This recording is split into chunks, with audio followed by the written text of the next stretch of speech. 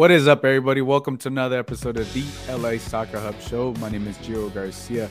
Week 12 of the MLS is underway. A lot going on here this past week, man. So much going on. We also had the CCL. LAFC are heading to the CONCACAF Champions League final versus Leon. Those dates already been set. May 31st in Leon, Mexico. June 4th at BMO Stadium in Los Angeles. It's going to be exciting. So we got a lot to get into. And once again, we got my man, Justin Ruderman. Justin, how you doing, brother? Doing well, man. Out here in the Bay, came out for the game, but yeah, first loss of the MLS season for LAFC. So, maybe a little bit to criticize for the first time. Yeah. Oh, I should also mention we got the Lakers as well. If you guys are watching, we got the Lakers playing tonight as well. They're up 2-1 against the Warriors. I got them Lakers in 6, so we're hoping that goes It'll well. be And Warriors in 7, but Justin's, of course, is a Warriors fan. It's a shame. If I would have known that before this, I probably wouldn't have been friends with him. But look, hey, he's the grandfather then. Oh man, it's all right. It's all right. I was watching. You know what's interesting? I was watching. What was it, game 3 or game 2? I forgot which game I was watching. I was at a bar. I was watching the game. It was just me, and it's just that they had the game on. And I'm watching the game. I'm like, oh yeah, I'm like obviously going for the Lakers, and then I just hear someone clapping next to me, and this lady. And as soon as like the Warriors did something, I think Clay hit a shot, Stephen Curry hit a shot, and she starts clapping. I think she had just sat down, and I look over, and I'm like, no way, I'm sitting next to a Warriors fan. And she wasn't a Warriors fan; she was just happy for the game. She's like, oh, I'm so sorry. I didn't see you wearing a Lakers jersey because it just like killed killed my vibe. I was like, no way, a Warriors fan just sat next to me. And I think it was game 2. It was a game that the Warriors won, but I was like, oh my god, it was one of those things when you sit next to the opposing fan, you're just like, oh, I don't want to sit next to this person. I don't know if you've ever had that type of experience. Normally I'm okay with it, but it's just in the environments. Like when you're in LA, you don't expect that, right? Like I went to UCLA, and I remember one time we were in, NCAA tournament. It was Sweet 16. I was at a UCLA bar with a bunch, out on UCLA's campus, basically with a bunch of UCLA people. And there was just one opposing fan from the opposite team that was just like super loud in the middle of the crowd for no reason. Like, why are you there? Yeah.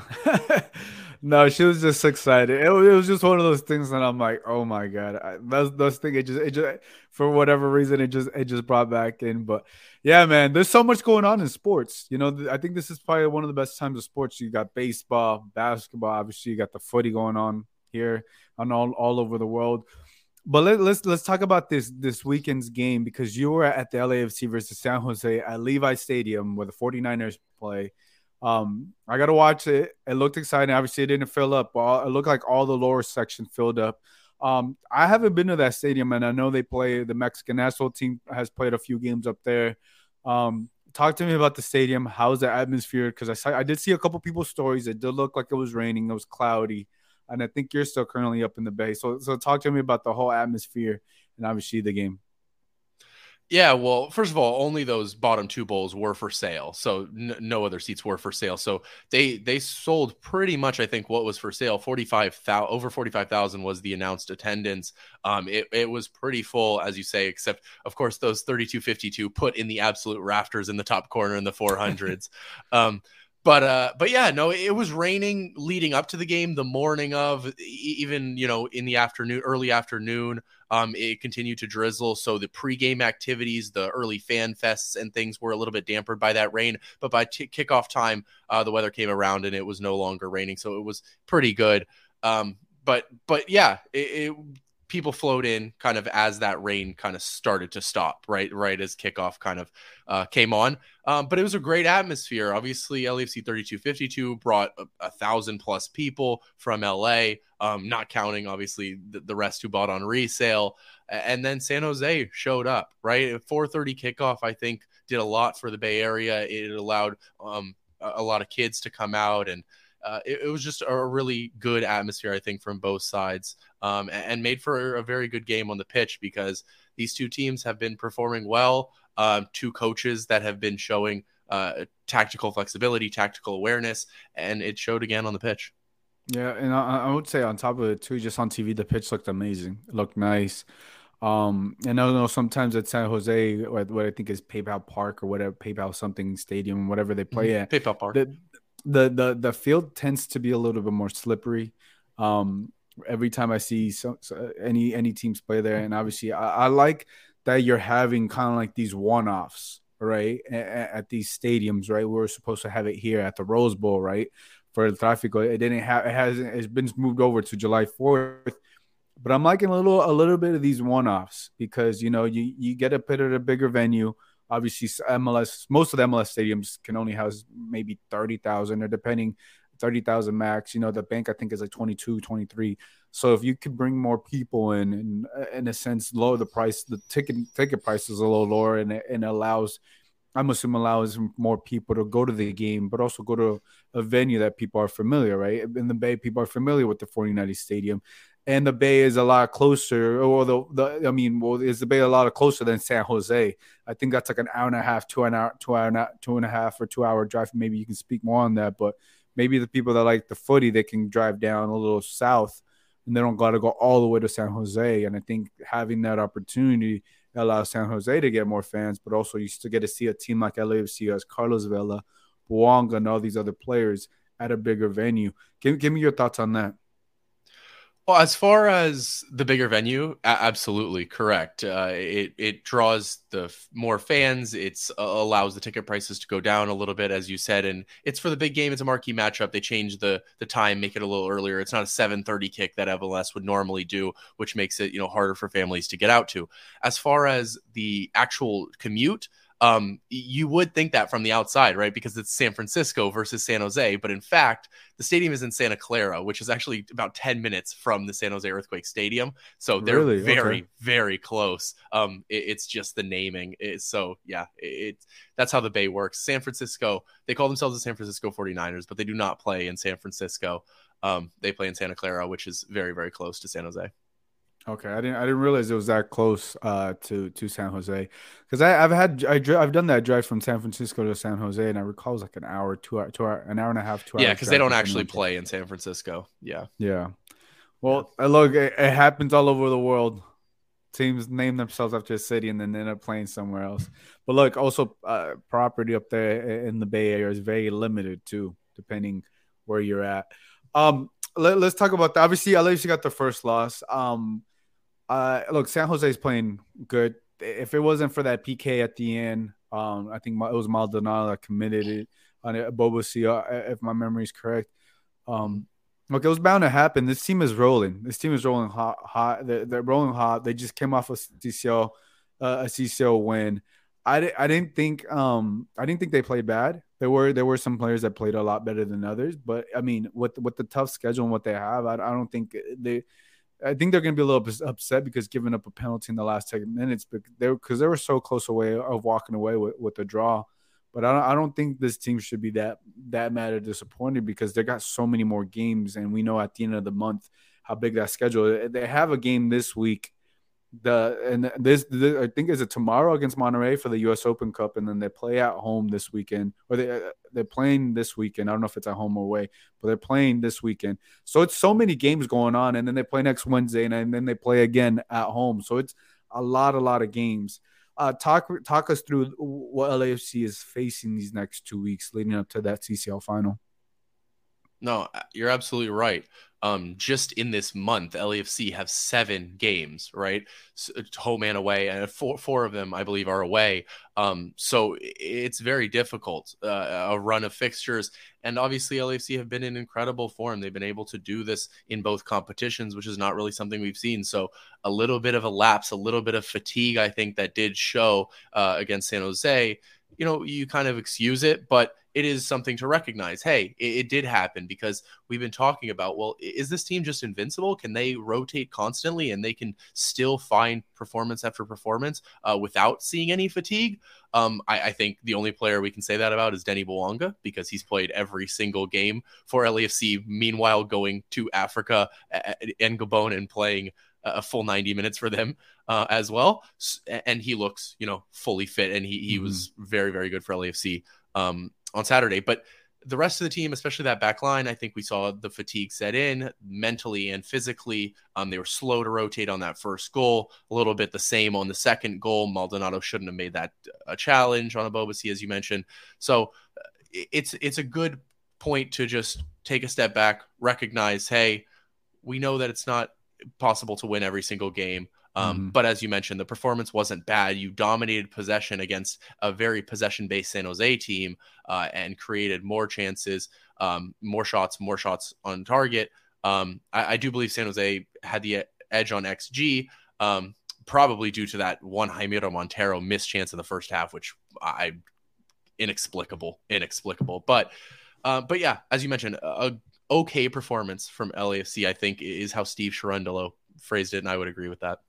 Yeah, and then look, they know what they're up against, and I think you look with such a tight schedule, and this next week we'll see what the lineup is tomorrow, right? Against Monterrey for the U.S. Open Cup. They got so many games going on this month, and I think Steve. I think in the past he's probably get away with playing more of the players. We'll see who he starts tomorrow, and obviously this week against RSL. Just looked it up to play against RSL. And then they play SKC next Wednesday, and then they play San Jose again the 20th, right at the bank. So at the BMO Stadium, excuse me. But there's so many things that's going to happen. And look, I think right, the biggest competition is at the end of the month, and the rest, right? I think there's going to come a point that you're going to want to rest these guys, and you're going to have to take the L or draw or I don't know, a result that you're not accustomed to, because we're gonna have to see, because you're still gonna want to. The good thing is they're still third. They're third in the table, and say they were to drop another game or so, I don't think that's gonna really hurt them because of what they got going on in the final month. So I think rest is gonna be so crucial for players like Bouanga, even though he's been playing like a machine. He's been playing every single minute. Carlos Vela, right? Tillman. Some of those players. We'll see if we get Chiellini, if Chiellini's able to be available for the final of the CCL. So there's a lot of intangibles that Cherundolo is very good at, and is going to have to handle these next couple of games. But it's also with so many different competitions and everything going on, we're gonna start to see some players that we're not accustomed to used to seeing playing or starting, because just of the length of the schedule. What are some players that obviously have stood out to you that you would like to see get a little bit more minutes? Yeah, I think especially in this Open Cup game, obviously you want to continue to have, a contingent of starters so that you ensure that you win that game and continue in a U.S. Open Cup and value every competition you're in, especially a competition which you've never won in the U.S. Open Cup. So I think that you do want to bring some of those, but I would also like to see a couple players like Eric Duenas, who showed out really, really well in his first MLS start. A player like Nathan Ordaz, who has shown out really, really well for the LAFC 2 side so far this season. LAFC 2 have had a very poor season thus far, but he has been a standout. Hasn't gotten minutes for LAFC. Maybe a player like Noah Dolenmeyer, if you're still short on center back depth, right? If you're still without Murillo and Chiellini, then you only have two fit center backs. They brought Dolenmeyer on for the one-day signing, I believe, for the game. Maybe you want to bring him again and actually give him some minutes this time. I'd like to see those type of players at least getting minutes, if not starting. I would like to see Duenas and Ordaz start the Open Cup, because I think that you start those two, you put some other starters and a couple bench players around him, you still win that game and get those guys some good experience. Yeah, I'm with you on Duenas as well, because man, he's been so exciting to see the youngster what he's been able to do, and he's one of those that's come up through the academy, and you're starting to see the fruits of the labor of producing young talent, young local talent, and now to the first team. I want to go a little bit more in depth, Justin, on the CCL win, because look, they dominated Philly 3-0. It was a massive win, and look, anytime LAFC or Philly play, it's always back and forth. It's very tight. Obviously, with I forgot which Philadelphia player got the red card, but once the red card, once Philly was down a man, I think it was very clear for me and everybody that LAFC was going to win this game, or win the second leg of the game at BMO Stadium. But I think to me it's impressive of what they've done and how they're doing it. In just around 6 months, they're going to two, in like 6-7 months, they're going to two finals. Obviously, they won MLS Cup. Now they're going to the Champions League. And I think it speaks volume, like I mentioned before, the recruiting and how they're able to bring players, also mature players. And we also, right, we got to speak to Ryan Hollingshead, and he talked about other things that the team does and intangibles that makes them feel comfortable outside of the players. When you bring in players, you make LA feel like they're home. Right, I'm paraphrasing. Let's talk about that and what we heard from Ryan Hollingshead and what we saw that last Wednesday against Philadelphia. Yeah, absolutely. I mean, LAFC have done a great job, and it helps winning those trophies to bring in these players, right? Because when you are winning the Supporters Shield and MLS Cup double, it makes a player like Stipe Buke, like Mateusz Bogus say, hey, I can go to LAFC, I can show my talents on a winning team, and I can get that move to Europe, hopefully, that big move that they're trying to get later in their careers, right? So I think that is absolutely a played a part. As far as the game on Wednesday, I think it was just a Steve Cherundolo tactical masterclass, honestly, against, and I believe those are the two best coaches in MLS at the moment, I in Steve agree. Cherundolo and Jim Curtin. So to see Steve Cherundolo tactically, outdo Jim Curtin and I believe Jonathan excuse me, Jonathan Tannenwald of the Philadelphia Inquirer asked Steve that exact question after the game. What do you think that you just outcoached Jim Curtin? And he said, and Steve blew off the question, obviously said, no, I don't believe I did that at all. That's not what this game was about. But all of us watching the game can say that is what it looked like, because Steve continued to stick with a defensive midfield shape of a double pivot that he switched to at halftime in the first leg. It continued to keep LAFC defensively solid while allowing them to play out very well.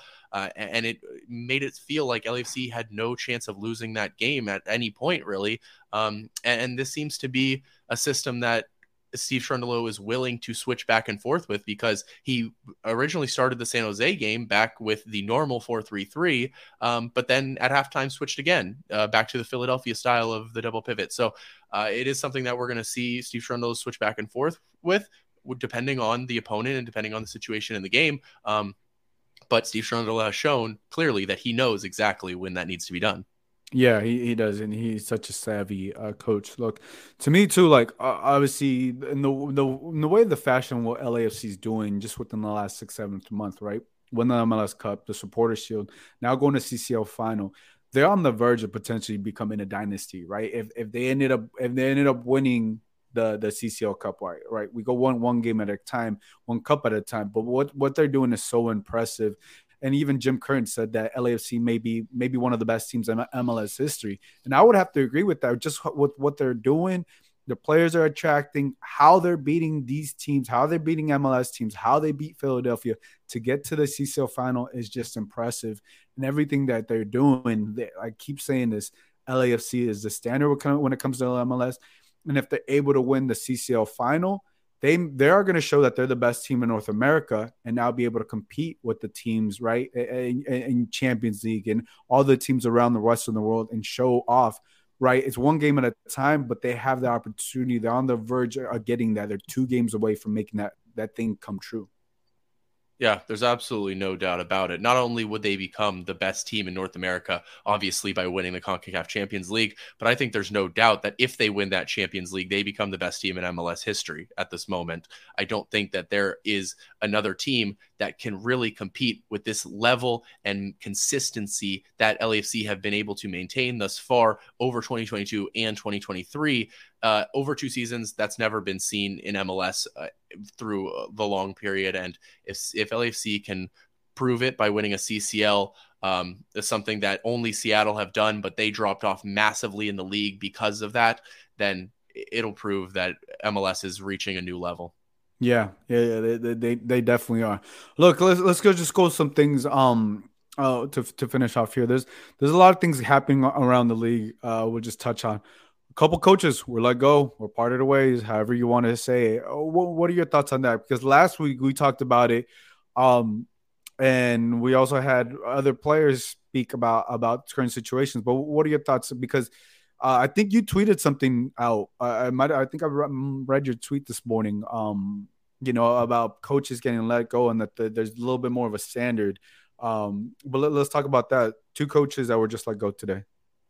No, I think that's definitely the case, that the standard is getting results now. It's starting to become that, regardless of the situation that you're given as a coach. And we can see that because the two managers sacked today were in relatively different situations, I think.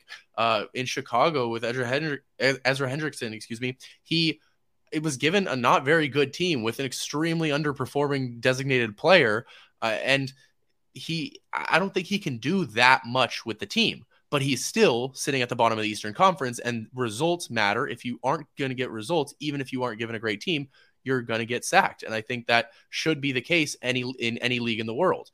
When you look at Gerhard Struber, well, the results are obviously not coming. The performances maybe are coming a little bit more. I mean, Sean Nealis after the game said that they think that their performances are actually really good, but that the results are just not coming. And I think when you look at stats, that they back it up as well, because Red Bull actually lead the league in open play expected goal differential. So they're playing well, just not getting results. I also think that obviously with Gerhard Struber, it's behind the scenes issues and things that are off the field. And that is why I believe that that's probably the best decision for Red Bull, is to just have a clean slate with a new coach and who wasn't involved with all of those issues. But I don't think that with Gerhard Struber, it was necessarily a tactical issue.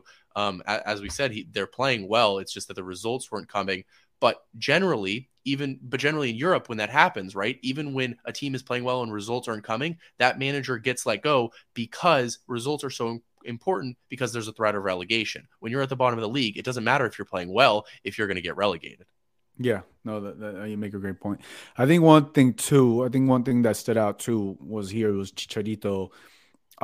He said it was time they needed to change. Look, I'm paraphrasing what he said, but he had mentioned something about they needed to change what's on the training pitch. He's also mentioned about players not wanting to step up to the podium and talk to the press conference. That to me signals, once it's out there, once a player says that locker room is divided. And that to me is just confirmation. I think we all assumed, but that to me was just confirmation of what I had mentioned last week about Greg Vanney, and also this week about what's going on over there with the Galaxy and everything there, because you typically don't really hear the players speak on that or talk about that unless it's hit that boiling point. I think them losing to Colorado, who's also at the bottom of the table, was that tipping point. And I think, to me, I know you didn't have Greg Vanney on your list, but it's been clear to me, Greg Vanney, to me, he has, you mentioned about the other coaches who didn't have the talent. Well, he's had all the talent. He was able to recruit all these players and bring these players in. He just hasn't been able to do it.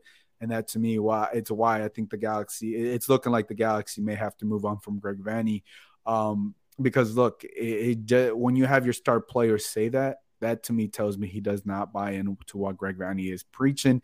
He's over it. And none of those players are hanging out. I can promise you this, that none of these players, I have no intel, but none of these players are hanging out with each other outside the pitch. And that happens when you're losing. And that happens when you don't believe in what the coach is preaching. And that happens with all the other chaos that's going on with them there. So now I ask you, has your thoughts changed since what came out this past week? My thoughts haven't changed. I think that what I said last week is the same thing. Well, first of all, he wasn't on my top 5 list of managers that I think were in jeopardy of losing their job. But also, Ezra Hendrickson wasn't on my top 5 list of coaches that I thought was in jeopardy of losing their job. So first of all, I can be wrong, but also, but also that list gotta update that list. Gotta update. No, but also, I think it matters about the club culture within, because I thought that Ezra Hendrickson wasn't in that. But as I said last week, I think that there were 10 managers at actual risk, and so I would have put Vanney and Ezra Hendrickson in those. But I think that in Hendrickson's case, I thought he was less likely because he wasn't given a great team to start with. With Vanney's case, I think he's less likely to actually get sacked because the FO seems to back him, right? And regardless of ththese, protests and all these type of things, that doesn't really seem to be affecting the decision making of the front office or Greg Vanney. So that it seems to be the case for me. And obviously everything coming from Chris Klein is, well, I will resign at the end of the season if this doesn't happen, at the end of the season if this doesn't happen, right? It's not about things happening right now. And so that's why I don't think that it's necessarily going to happen soon. That doesn't mean that I don't think he should be in the hot seat, because he absolutely should be. Yeah, no, the big thing to me is once your star player comes out and voices opinion, it's to me it's a Oh, done you're deal. right. It, No, it, you're right it, there. I'm not saying he's gonna get sacked or let go right this next game, but that to me just signals everything that had been leading up to it because of what they've done and how they overcome. And I just, to me, it's unfortunate because you have a player Chicharito who's trying to get back to the Mexican national and trying to do, but I think a player like Chicharito, a player like Ricky Puig, this season does them no good, and they're wasting a year. But look, that's a case for another thing. But I think, to me, Greg Vanney is on the hot seat, and you got to see what. And if look, I'm not for someone losing their job, or that's not what I'm going for. But I think what you alluded to your tweet this year earlier today is there's more urgency on wanting to get results in MLS, and we haven't seen it these last couple of years. And I think that's what I'm starting. I like that there's more urgency to want to win now, right? If the coach is given proper time, right? You look, say the coach gets sacked within a year, okay, well he wasn't able to really have his imprint. But if a coach has 3 years, he maybe even 2 years, and if you have a talented team, look what Sharondolo did in a year, in a year, in a year. And that is impressive. That to me tells me, look, yeah, you got it. Look, some people may say he had talented players. Yeah, so do a lot of other players. So do a lot of other coaches have talented players. But if you can't put the pieces together or figure out that to me, that's skill in itself. Yeah, it's skill to recruit players and get those players, but there's also another skill to be the head coach and bring it all together and to win, but not just win, dominate and do what Steve Schoenel has done. And to me, that's why he should have been coach of the year last year. Obviously, that didn't happen. But this year, it's very clear to me he is going to be the coach. And I think people sometimes undermine a coach having talented players. I think to me, that's even more pressure because you're expected a lot more. You're expected to get these results. You're expected to go to the championship. That's even more pressure than just being a good coach with just okay players, So, and I just wanted to speak on that because I was like, when I saw that today on Twitter, I was like, oh, this is interesting. I didn't expect so many, like this trend to start getting the urgency. And I like that there's urgency of wanting to be a club that wants to win and succeed. No, I think it's a great point you bring up.